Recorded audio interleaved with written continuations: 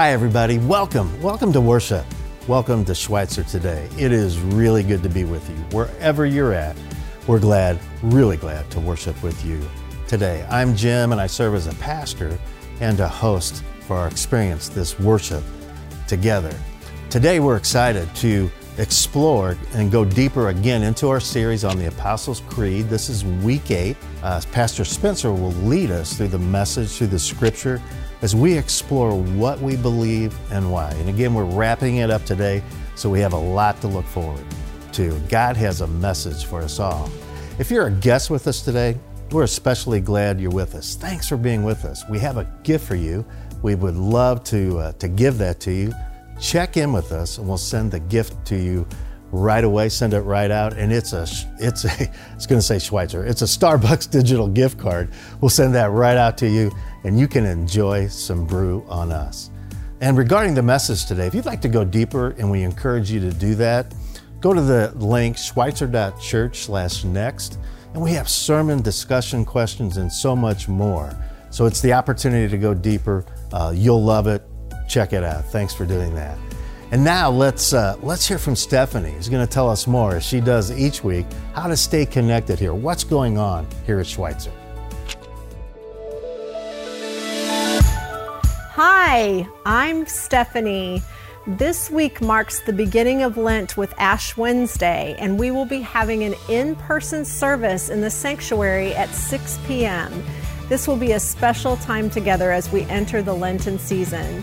The service will be less than an hour and will include music, a brief message, and the imposition of the ashes. We look forward to seeing you there. Starting next Sunday, we have several new ways for you to engage and connect. First, it's time for us to replenish our Flourish food pantry at Schweitzer. You can find a list of needed items on our website at schweitzer.church/flourish. We're looking for things like pasta, beans, and paper products. You can drop off any or all of these needed items between March 6th and March 20th. Speaking of Flourish, it continues to be a great community outreach. And as a church that is community-focused, we also want to talk about what racial reconciliation looks like in Springfield. Beginning next Sunday at 6:30 p.m., Pastor Jason will be leading a book study called Be the Bridge. We would love to have you join us in discussing this topic during Lent. You can find out more by talking to Pastor Jason, or you can sign up online at schweitzer.church/next. Last but not least, next Sunday, Grief Share begins. This group will meet on Sunday afternoons from 2:30 to 4:30 throughout the spring semester. It's not always easy for us to talk about grief and how it affects us, but this study will provide tools to navigate the journey after the loss of a spouse, parent, child, or friend. During this group, you'll be surrounded by a team of caring individuals who have also experienced loss. This group is open to anyone in our community. You can find out more by stopping by the Grief Share table today, or you can go online and find out more at schweitzer.church/griefshare. Thank you for joining us this morning. Let's continue with worship. Thanks, Stephanie. Thanks so much for keeping us connected. If you're worshiping with us live today, we invite you to engage. Let us know you're here. Say hi to your friends. Give us your insights. We really appreciate hearing from you. Also, if you'd like to receive prayer, there's a prayer button. Access that. We have people who would love to pray with you. Receive the gift of prayer. And now on this day that God has given us, let's worship together. Let's engage with God. Let's enjoy each other. Let's worship.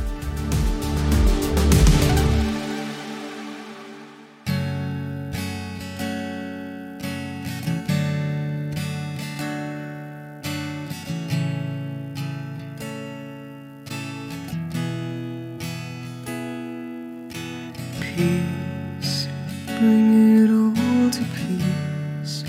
The storm surrounding me, let it break at your name. Still, cool the sea to still, the rage in me to still every way at your name, Jesus.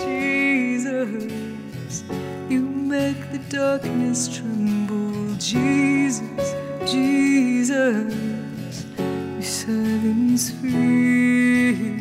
Jesus, Jesus, you make the darkness tremble. Jesus, Jesus.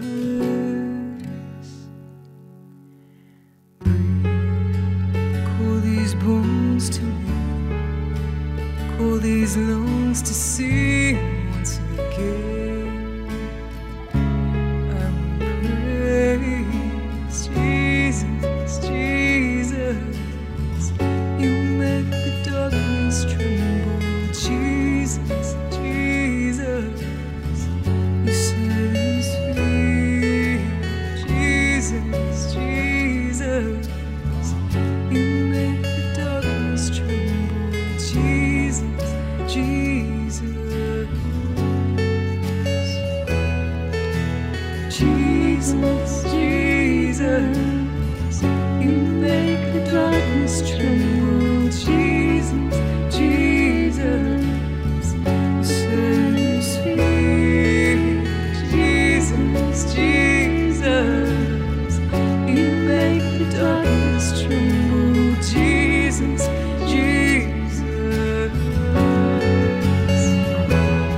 Your name is a light that the shadows can't deny. Your name cannot be overcome. Your name is alive, forever lifted high. Your name cannot be overcome. Jesus, Jesus, you make the darkness tremble. Jesus, Jesus, you silence fear. Jesus, Jesus, you make the darkness tremble. Jesus, Jesus. Jesus, Jesus, you make the darkness tremble. Jesus, Jesus, you silence fear. Jesus, Jesus, you make the darkness tremble. Jesus, Jesus.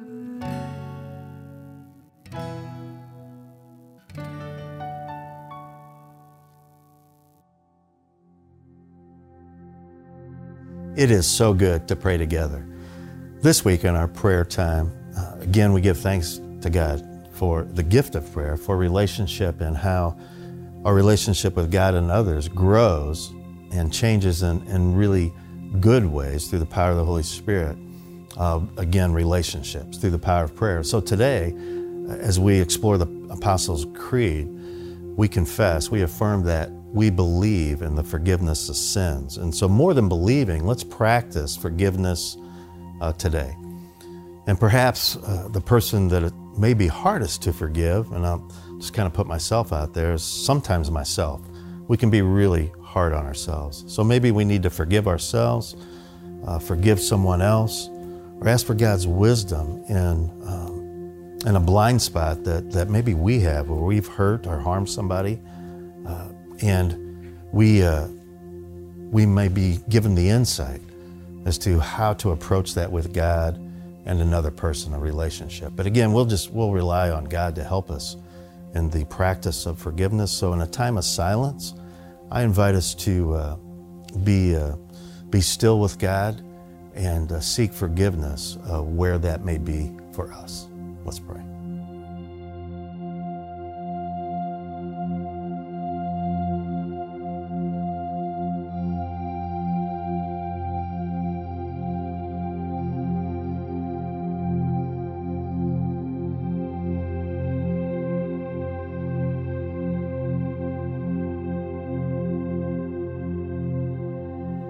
Holy God and kind Father, we thank you for the promise that we are forgiven.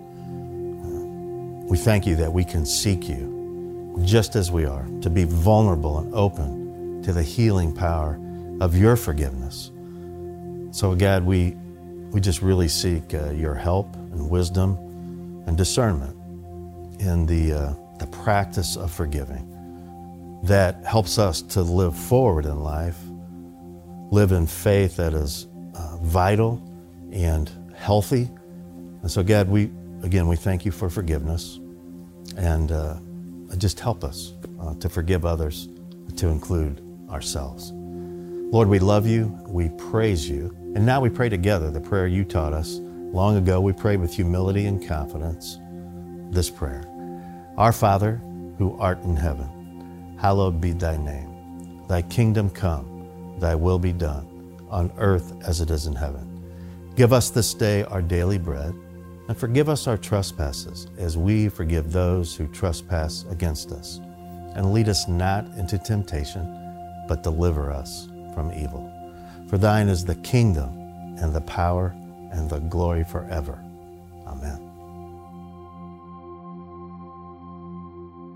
As we come to this time of offering, it is so good to give back to God out of all that God gives to us. God is generosity. God's character is to give and give and give.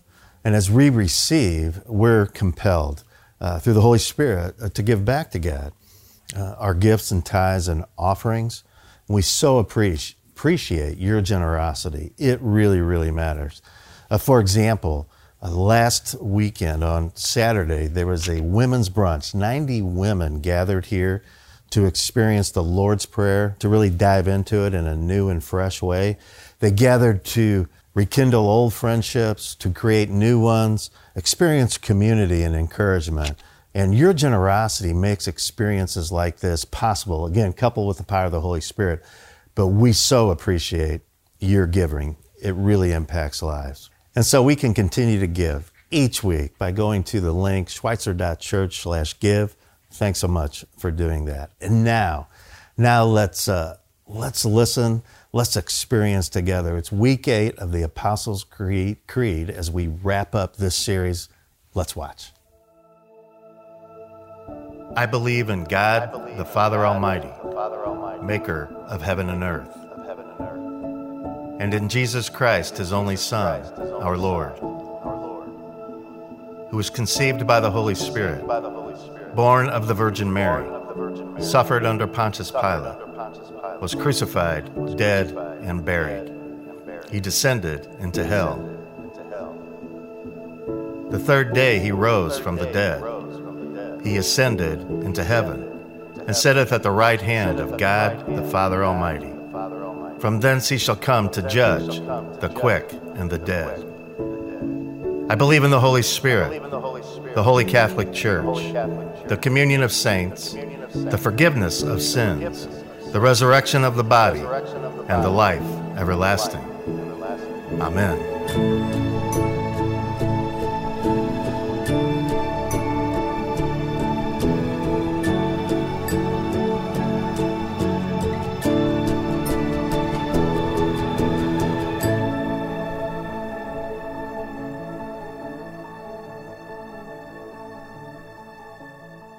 Well, friends, welcome. Today, my name is Spencer. Today is part 8 of our series on the Apostles' Creed. That's part 8 of 8. This is our last week. We're wrapping this up today.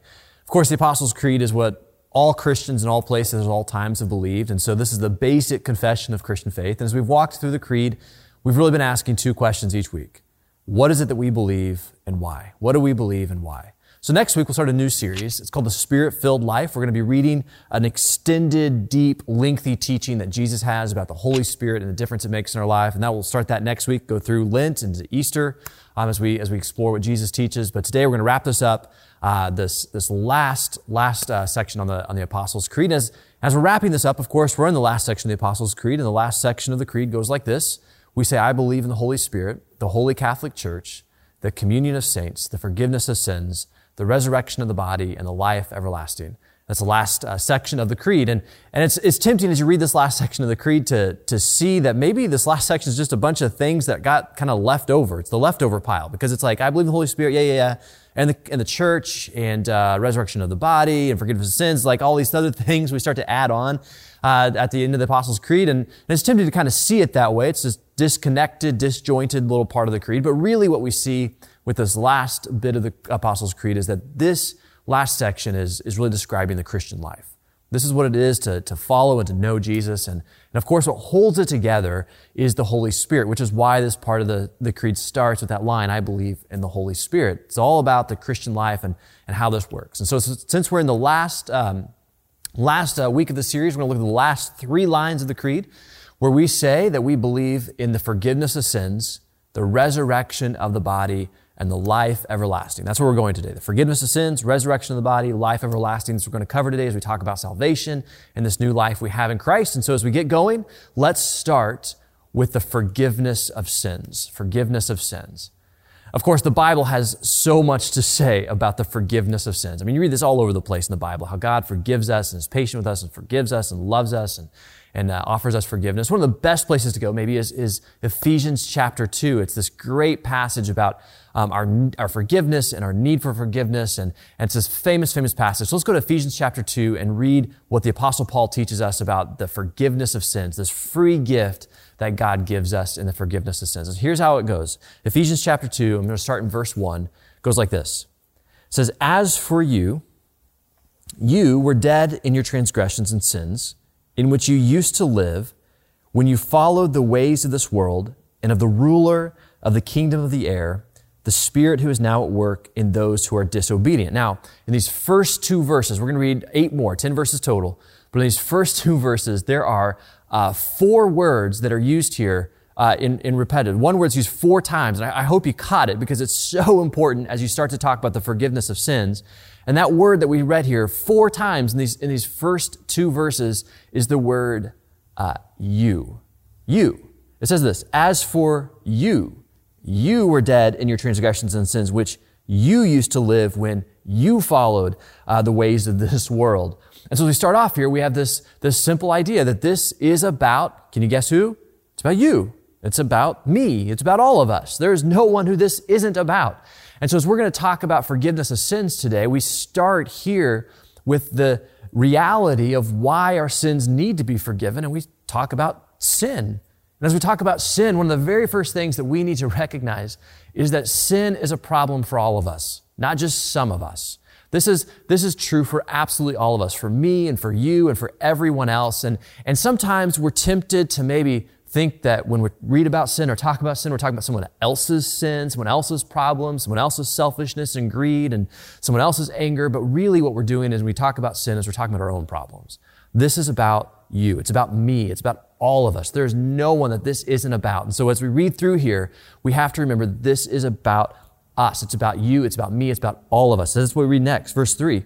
It says, all of us. No one is excluded from this. All of us. This isn't just about other people or some other folk over there or the bad people out in the world. No, this is about all of us. All of us also lived among them at one time, gratifying the cravings of the flesh and following its desires and thoughts. And like the rest, we were by nature deserving of wrath. That is God's wrath. So because of our sin, we were by nature deserving of God's wrath. And so as we talk about the forgiveness of sins, first, we need to understand our own problem of sinfulness. And as you read through Ephesians 2, this incredible passage we're about to get to, this incredible passage about God's love, it starts with this really stark understanding of what it means to be human, this common experience we all have of sin. And oh my goodness, Ephesians 2, Paul, when he writes this, he doesn't mince words. Like there's no sparing our feelings here. This is harsh language that because of our sin, we have disobeyed God. We have gone against Him. We've gone towards the world. And because of this, we are deserving of God's wrath. We are deserving of the punishment of sin because we have lived in this. And so we start with this really harsh statement about the reality of sin. And you come to this, and I realize that this is not a very popular way to talk, that this is not something we expect and like to be confronted with this truth, but we need to be confronted with this truth to understand the gravity of the situation, because you can't appreciate forgiveness of sins if you first don't understand the gravity of the situation, that all of us were by nature deserving of God's wrath, that this is true for us. We have a sin problem. And again, I get that there's pushback to that because we don't want to be confronted with that truth that we, all of us, not just, people sit next to us, but all of us have a sin problem, because we like to downplay the reality of the sin in our own life. We upplay it in other people's life, but we downplay it in our own life. And so we talk about the reality of sin, whether it's selfishness or greed, lust, betrayal, anger, whatever it might be. However we deal with it and experience it, the reality is all of us have it, living in opposition to God, living for ourselves. And a lot of times when we experience sin, we downplay it. And so we say things like, I lose my temper at somebody, I yell at somebody, I gossip about somebody, and I hurt them with my words. And we don't own up to the reality of our sinfulness. We like to say things like, I made a mistake. I made a mistake. Can we downplay the reality of our sinfulness by saying, it's not that I sinned against somebody, I just made a mistake. And I'm like, well, that's not quite accurate. A mistake is like when you take the wrong exit on a highway. Sin is about something far deeper and far more serious, which is why we are by nature deserving of God's wrath. And again, I know this is not a popular way to talk, and it's not something we want to hear, so it's like, welcome to church. Let's talk about how bad we are. In fact, one time I was preaching through Ephesians chapter 2, this passage in particular, and I paused and I made the same points. This is about us, we can't downplay our sinfulness. And this person afterwards, she comes up to me in the lobby of our church, and she kind of gets a little aggressive to me. She says, I don't need to come to church to be reminded about how bad I am. And I kind of nod my head. Okay, I hear you. I was just reading from the Bible. I don't need to come to church to be reminded how bad I am. And I kind of just asked back. I said, well, why do you come to church? And this woman, as she's getting mad at me for preaching this reality about sin, she said, I come to church so that I can be reminded to do good things and be inspired by this. And I kind of asked her for an example. She said, I need to be inspired, to be more patient or kind or loving to someone. And I was having this conversation in the lobby of the church, so I wasn't, fully, with great responses at the time. And so I was thinking to myself, at least afterwards, because that's when I usually have the best thoughts, is after the conversation's over. But I was thinking to myself afterwards, it's like, that response you just gave me is the exact reason why we need to talk about the reality of our sin. Because the mere fact that, first of all, you need to be reminded to do good things or inspired to do good things is proof of the problem that we all have with sin, that we have all wandered away from the Lord, we have disobeyed, we've gone our own path, and we have to be reminded and inspired by that is point right there, that we have a problem. And the second problem with this is when you downplay this sinfulness, you don't want to be reminded about how bad you are, as this woman said to me. The second problem is that whenever you do this, you downplay your own sinfulness. You don't want to think about the reality of the biblical truth about ourselves. You always, always, always end up then with self-righteousness. And do you know where self-righteousness leads? Self-righteousness always leads to judgmentalism and legalism. Never to joy, never to peace, never to confidence in Christ, always to judgmentalism and legalism. That's where it leads. We need to be reminded of our reality, that this is true about us. Now, of course, this is not the end of the story. We don't just come here to hear how bad we are, but we need to understand the reality, the gravity, before we can hear the good news. And the good news keeps going here. The very next verse in Ephesians chapter 2, tells us the good news. Verse 4, listen to these great words. It says, but because of that is God's great love for us, God who is rich in mercy, made us alive with Christ, even when we were dead in transgressions. It is by grace you have been saved. The word grace, it means gift. It is by this gift that you have been given that you have been saved. And God raised us up with Christ and seated us with him in the heavenly realms in Christ Jesus, in order that in the coming ages he might show the incomparable riches of his grace expressed in his kindness to us in Christ Jesus. And then comes verse 8, famous verse. If you're reading from your Bibles, you need to underline this verse. It's so famous. Paul says, for it is by grace you have been saved. Through faith. It is by God's gift that this has happened to you, through faith. And this is not from yourselves. It is the gift of God, not by works that no one can boast, for we are God's handiwork, created in Christ Jesus to do good works, which God prepared in advance for us to do. This is the forgiveness of sins. that while we had this problem of sin, we were by nature deserving of God's wrath, we've lived our lives for ourselves. What God does for us is he sends his own son as a sacrifice for us, dies a death on the cross on our behalf and is raised again. And now because of this, we have this free gift of the forgiveness of sins. It's good news. It's good news. We have this free gift of the forgiveness of sins. And because of this, now we are a church that we believe, as the Apostles' Creed says, we believe in the forgiveness of sins. And that might sound really obvious, but you know what? There's actually some implications to that are really important, that are helpful even to be named. Why does it matter that we are a church that believes in the forgiveness of sins? Well, think about a few things here. Think about, for instance, because we are a church that believes in the forgiveness of sins, that means that we are a church that believes that it is only and solely and exclusively through the work of Jesus Christ that we receive this forgiveness of sins. We believe that it's through his death and resurrection on the cross, his death on the cross, his resurrection, that we receive this forgiveness of sins. And so therefore, we are a church that believes that we cannot do anything. We cannot earn this. It's not up to good works. It's not like there's this scale that somewhere is getting weighed that gives us this forgiveness of sins. We don't deserve this in the slightest bit, and yet God has given us this gift. And so we believe that this is fully through him. And so therefore, we don't have a message of legalism, of proving ourselves to God and obeying all the rules in order to get to God, but rather we have a message that's for absolutely everyone, that God offers us this free gift of salvation. This is one of the things that we believe because we believe in the forgiveness of sins. Another thing that we believe because of this forgiveness of sins, because we believe in forgiveness of sins, is that we believe that the church is for absolutely everyone. Because in our church, as we believe in the forgiveness of sins, our church is not full of perfect people. Because each one of us, all of us, have also received this forgiveness of sins ourselves. Because as for us, as we started here, this is all about us. It's not about other people. It's not about people in the world who are doing bad things. This is about us. And because this is about us and we recognize our own need to be forgiven, you know what we do is we open the front door of our church wide and we say to everyone that you are welcome here. This is for you. This is for me. This is for absolutely everyone because we're all in the same boat. Everyone is welcome because everyone stands in need of forgiveness of sins. Now, of course, that doesn't mean we affirm every action from everybody. Of course not. But what it does mean is that it doesn't matter what your life looks like or has looked like or what mistakes you might have. Rather, what this really means is that everyone is welcome and included and invited to a relationship with Jesus because of what he has done. And there is this gift for all of us because we all stay in the same place to be forgiven of our sin. This is incredible news. So you might be somebody, maybe you have a past. Maybe you've got things in your past that you don't want to revisit and you wonder, I wonder if there's a place for me at Schweitzer. And I could tell you, yes, there is, because we believe in the forgiveness of sins.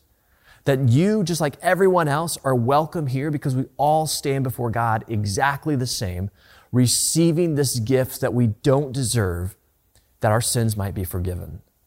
Now, as we confess this, that we believe in the forgiveness of sins, this leads us to the next line in the Apostles' Creed, that we also believe in the resurrection of the body. And that will lead, of course, to how we believe in life eternal, that the forgiveness of sins is giving us this hope for life that will stretch into eternity. And so we have this hope now.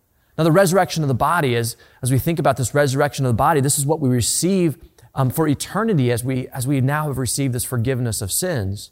Now, a few weeks ago, we talked about the death and resurrection of Jesus and about how his resurrection, as we believe, is not just a metaphorical thing that happened way back then, but is actually something that literally, physically happened. We believe that Jesus really died and that Jesus really rose from the dead. And because Jesus really died and because Jesus really rose from the dead, we too can receive this resurrection in our own lives. And so when we talked about Jesus' death and resurrection, we talked through 1 Corinthians chapter 15, which is a great teaching about the resurrection of Jesus and all that it accomplishes. And part of that teaching as well is about what this means for us. So I want to go back to 1 Corinthians 15 and read a little bit to us today about what this means for us, because Jesus' resurrection is going to be shared with us as our sins have been forgiven. And so here's some of what 1 Corinthians 15 teaches about what it means to be resurrected, to have this resurrection of the body. So here's what we read. This is verse 35. We're going to start here. It says, someone will ask, how are the dead raised? What kind of bodies will they come? So in other words, what does it mean to be resurrected, have the resurrection of the body? What does this look like? What does this mean? How do you explain this? How do we think about this? And so let's read through here. Verse 36. Paul, who's writing this, he says, "How foolish! What you sow does not come to life unless it dies. And when you sow, you do not plant the body that will be, but just a seed, perhaps of wheat or of something else. But God gives it a body as he has determined, and to each kind of seed he gives its own body. Not all flesh is the same. People have one kind of flesh, animals have another, birds another, and fish another. There's also heavenly bodies, and there are earthly bodies. But the splendor of the heavenly bodies is one kind, and the splendor of the earthly bodies is another. The sun has one kind of splendor, the moon another, and the stars another, and stars differ from star in splendor. So it will be with the resurrection of the dead. The body that is sown is perishable, it is raised imperishable. It is sown in dishonor, it is raised in glory. It is sown in weakness, it is raised in power. It is sown a natural body, it is raised a spiritual body. And if there is a natural body, there is also a spiritual body. So that's a really confusing passage, but what Paul's doing here is he's answering this question about the resurrection of the body, and he's giving a metaphor. And he's saying, okay, what will the resurrected body look like? What will it be like? Well, it's like a seed is to a plant, a tree, let's say.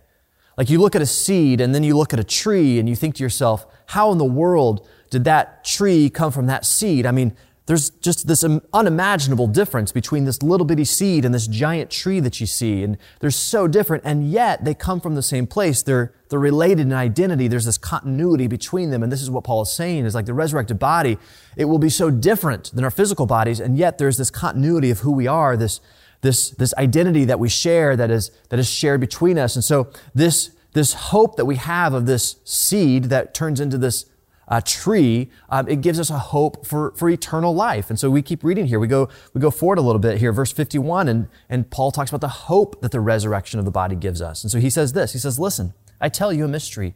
We will not all sleep, but we will all be changed in a flash, in the twinkling of an eye, at the last trumpet. For the trumpet will sound, the dead will be raised, imperishable, and we will be changed. For the perishable must clothe itself with the imperishable, and the mortal with the immortality. And when the perishable has been clothed with the imperishable, and the mortal with the immortality, then the saying that is written will come true. Death has been swallowed up in victory. Where, O death, is your victory? Where, O death, is your sting? The sting of death is sin, and the power of sin is the law. But thanks be to God, he gives us victory through our Lord Jesus Christ. Therefore, my dear brothers and sisters, stand firm. Let nothing move you. Always give yourself fully to the work of the Lord, because you know that your labor in the Lord is not in vain." And so we have the resurrection of the body, this hope that we have that in the end, Jesus, as he returns, as we live with him in eternity, that our bodies are resurrected. It's a message of hope. And we have this, of course, because our sins have been forgiven. And this leads us to the last line of the Apostles' Creed, where we believe in the life everlasting. Now, when we say that we believe in life everlasting, we're not just saying that we believe that we're going to live forever. Like, we're not just talking about how long we're going to live. That's not really what this is about. Really, as we talk about life everlasting, we're talking not just about the quantity of how we're going to live forever, but we're really talking about something even deeper. We're talking about the quality of the life. Because this is the life that we receive from Jesus. And as you think about how Jesus talked about the life that he gives us, it's rarely about the quantity, how long you're going to live, even though we believe we'll live forever.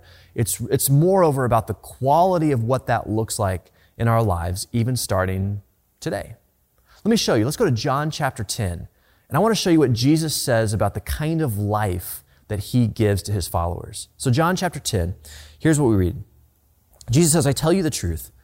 Anyone who does not enter the sheep pen by the gate, but climbs in by some other way, is a thief and a robber." So Jesus, in just a minute, is going to be talking about the life that he gives, but he starts with a parable, a story here about sheep and a pen and robbers, and all this is going to come together to explain the life that he gives to his followers, the promise of life that he gives to us. So he tells us the story, verse 2, he says, "The one who enters by the gate is the shepherd of the sheep. The gatekeeper opens the gate for him, and the sheep listen to his voice. He calls his own sheep by name and leads them out. And when he's brought out all of his own, he goes on ahead of them, and his sheep follow him because they know his voice. But they will never follow a stranger. In fact, they will run away from him because they do not recognize a stranger's voice. Jesus used this figure of speech, but the Pharisees did not understand what he was telling them. And then verse 7, Jesus keeps going. He says, therefore Jesus said again, very truly I tell you, I am the gate for the sheep. All who have come before me are thieves and robbers, but the sheep have not listened to them. I am the gate. Whoever enters through me will be saved. They will come in and go out and find pasture. Now, so Jesus is using this parable to describe how he leads his people and what it is that he provides for them. In Jesus' day, shepherding was not like a 40-hour work week with a 401k kind of job where you go home in the evening and sleep in a nice bed and then come back the next day refreshed, ready to go again. No, shepherding was something you did all the time. In fact, what the shepherd would do is he would lead his sheep from the pasture in at night into the pen and put them in the pen for safety. And across the threshold of the pen, the gate area wasn't actually a gate that would swing open, but was where the shepherd himself would lay down over the course of the night across the threshold in order to protect the sheep from robbers or from anything that might come to harm them. And then as the sheep wake up in the morning, the shepherd is there and he leads them out to find green pasture and to find quiet waters, and he protects them during the day. He leads them back at night and protects them. And so as Jesus is talking about himself. He's talking about this parable. He's really saying that this is what it means to have salvation. This is what it looks like to be saved, is like a shepherd is protecting and leading and guiding his sheep. This is what I do when you belong to me, that I protect you and I guide you and I lead you, and this is what I offer you. And so with this in mind, Jesus then has this next line, John chapter 10, verse 10, a famous verse. I've quoted it to you so many times, but immediately following this parable and describing Jesus' actions, this is what Jesus says about the kind of life that he gives to his followers. So John 10:10, he just says this. He says, the thief comes to steal, to kill, and destroy, but I have come that they may have life and have it to the full. Or some translations say, abundantly. This is why I have come.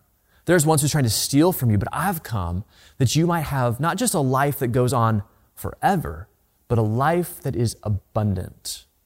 Now let's break this down a little bit more and think about this life that Jesus wants to give us. This is the life everlasting. What does this mean? What does this mean to have this kind of life? Now remember, John didn't write this in English. This is a translation from original Greek. And the original Greek, there are two main words in that time of Greek writing that could have been used for this word life. It's usually translated as life. One is the Greek word zoe, and the other is the Greek word bios. Now, bios, you can probably imagine, is where we get the word biology. It's about like cells and matter and breath, and it's about birth and death and actually just kind of what it is to be alive.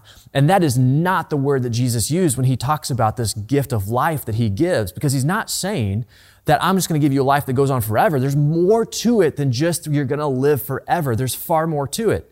Instead, Jesus is saying something else, and this is why he uses this other Greek word, zoe, which is really not just about how long life is going to go, but it's more about the quality of life. Because zoe is about the satisfaction we have in life. It's about the joy we have in life, the peace. It's about the kind of life we live, not just that we're just taking another breath and we're just going through another work week and we're paying another bill and we're going through the motions. No, Jesus is offering us the kind of life that is overflowing with joy. It's overflowing with peace. It's to the brim with contentment. It's giving us all kinds of satisfaction and meaning and purpose. That's the kind of life that He offers us. It's not just that we're going to live forever. It's that we're going to live this life of meaning and purpose forever. And this is the promise that Jesus gives us. So as we affirm the life everlasting, we're not just affirming that we live forever with resurrected bodies because we've been forgiven our sins. We're really affirming this promise that Jesus gives us of life to the full. Now, of course, there is a thief who comes to steal and kill and destroy, to lead us away from this life, this promise that Jesus gives us. But this is the promise that's for all of us. And this promise, again, it's not just that you're going to receive this when you die and go to heaven, but this is a promise that He gives us even for now, because the life everlasting is not just about heaven, it's also about our lives beginning today.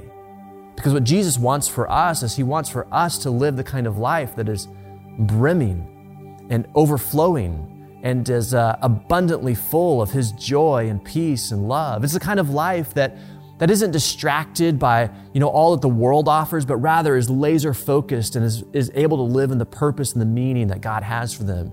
It's the kind of life that's not living in bitterness and regret and hurt from past relationships, but instead is the kind of life that is full of generosity and forgiveness and love, even for our enemies and those who have hurt us. That's the kind of life He gives to us. It's not the kind of life where we are just always overwhelmed and stressed by all that the world brings against us, but rather is the kind of life that lives with a peace that passes understanding. This is the abundant life that Jesus offers to us. And it's a life that is everlasting, and it's a life that starts now. And so in the Apostles' Creed, we close with these lines of, we believe in the forgiveness of sins, the resurrection of the body, and the life everlasting. And what we're really describing is not how we're going to live forever, how long we're going to live, but rather we're describing the kind of life that you and I can begin to experience today.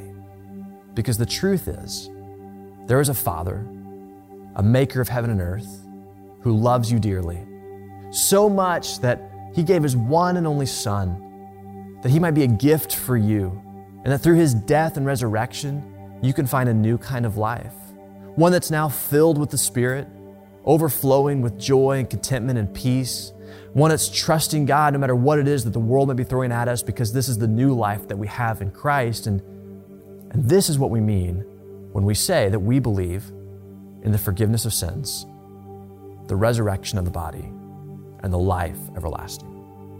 Now today as we close, we're going to close as we have in every other week, and we're going to say a prayer together, and then I'm going to ask you to join me as we affirm these words, the Apostles' Creed. We say them together and affirm what all Christians in all places at all times have also believed. So let's pray together.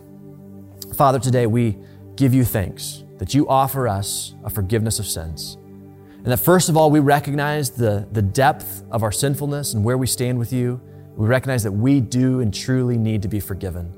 And for anyone today who's not experienced that forgiveness, doesn't know the joy that comes with that, Lord, a simple prayer. Lord Jesus, would you forgive me my sins? Would you lead my life? We want to cross that line of faith and begin to trust and follow you with our lives.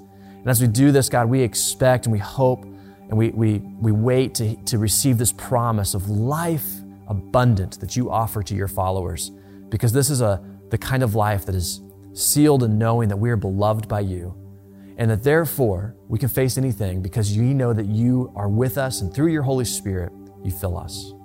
In the name of Jesus, our Savior, we pray today. Amen. So friends, if you would, join with me as we affirm our faith with the words of the Apostles' Creed. I believe in God the Father Almighty, the maker of heaven and earth, and in Jesus Christ, His only Son, our Lord, who was conceived by the Holy Spirit, born of the Virgin Mary, suffered under Pontius Pilate, was crucified, dead, and buried. He descended into hell. The third day He rose from the dead. He ascended into heaven and sits at the right hand of God the Father Almighty, and will come again to judge the living and the dead. I believe in the Holy Spirit, the Holy Catholic Church, the communion of saints, the forgiveness of sins, the resurrection of the body, and the life everlasting. Amen. It's been an awesome day of worship. Thanks so much for being here. And a special thanks to Stephanie for keeping us connected, telling us what's going on here, all the good stuff happening here at Schweitzer. Also to the worship team, thanks for centering us in God, engaging us in worship. We really appreciate you. Spencer, of course, for the message. So encouraging, so hopeful. Thanks so much. And if you know somebody who would benefit from this message, share it on social media. We really appreciate you doing that as well. And we're looking forward to seeing you back here next week for the new series, The Spirit-Filled Life. It's going to be awesome. Before we go, though, I have one other quick message to share with you, and you have a great week. Hi, everybody. It is good to be with you as always. I'm here today to share some exciting news that the Masons have for all of us, Roxanne and I, and what's going on in our lives. But first, let's look back. Roxanne and I came to Schweitzer, returned to Springfield after traveling the world in the military, came back to Springfield, a community that we love. We went to college here, go Bears, and we settled in to this beautiful place, the Ozarks, and right here in the city. And we asked people, where could we grow in our faith? And the friends in our neighborhood said, I'd check out Schweitzer, try Schweitzer, and we are so glad we did. It has been an awesome experience for us and still is. I came to faith here, and people, pastors, seasoned saints, friends, we made so many friends and continue to do so, and they poured into us. And that faith has led us to this season of life, to everything there is a season, the season of life where we're heading into what we call mostly retired. We're heading into a new adventure that God has for us. We believe that God always has more for us. And so we're going to do more of what we love to do, which is hike and travel and serve. We're going to serve in new and fresh ways all over our community, and especially here at Schweitzer. I'm really excited to lean into more. I'm more compelled to lean into teaching here, teaching all about God and God's character, faith, and so much more. All that I have received over the years, which is such a tremendous gift, I hope to share with others as I continue my faith journey, Roxanne too. For us, retirement means shifting. And for us, this means enjoying more of God's creation and playing pickleball too. See you on the courts. Thanks so much, Schweitzer Church.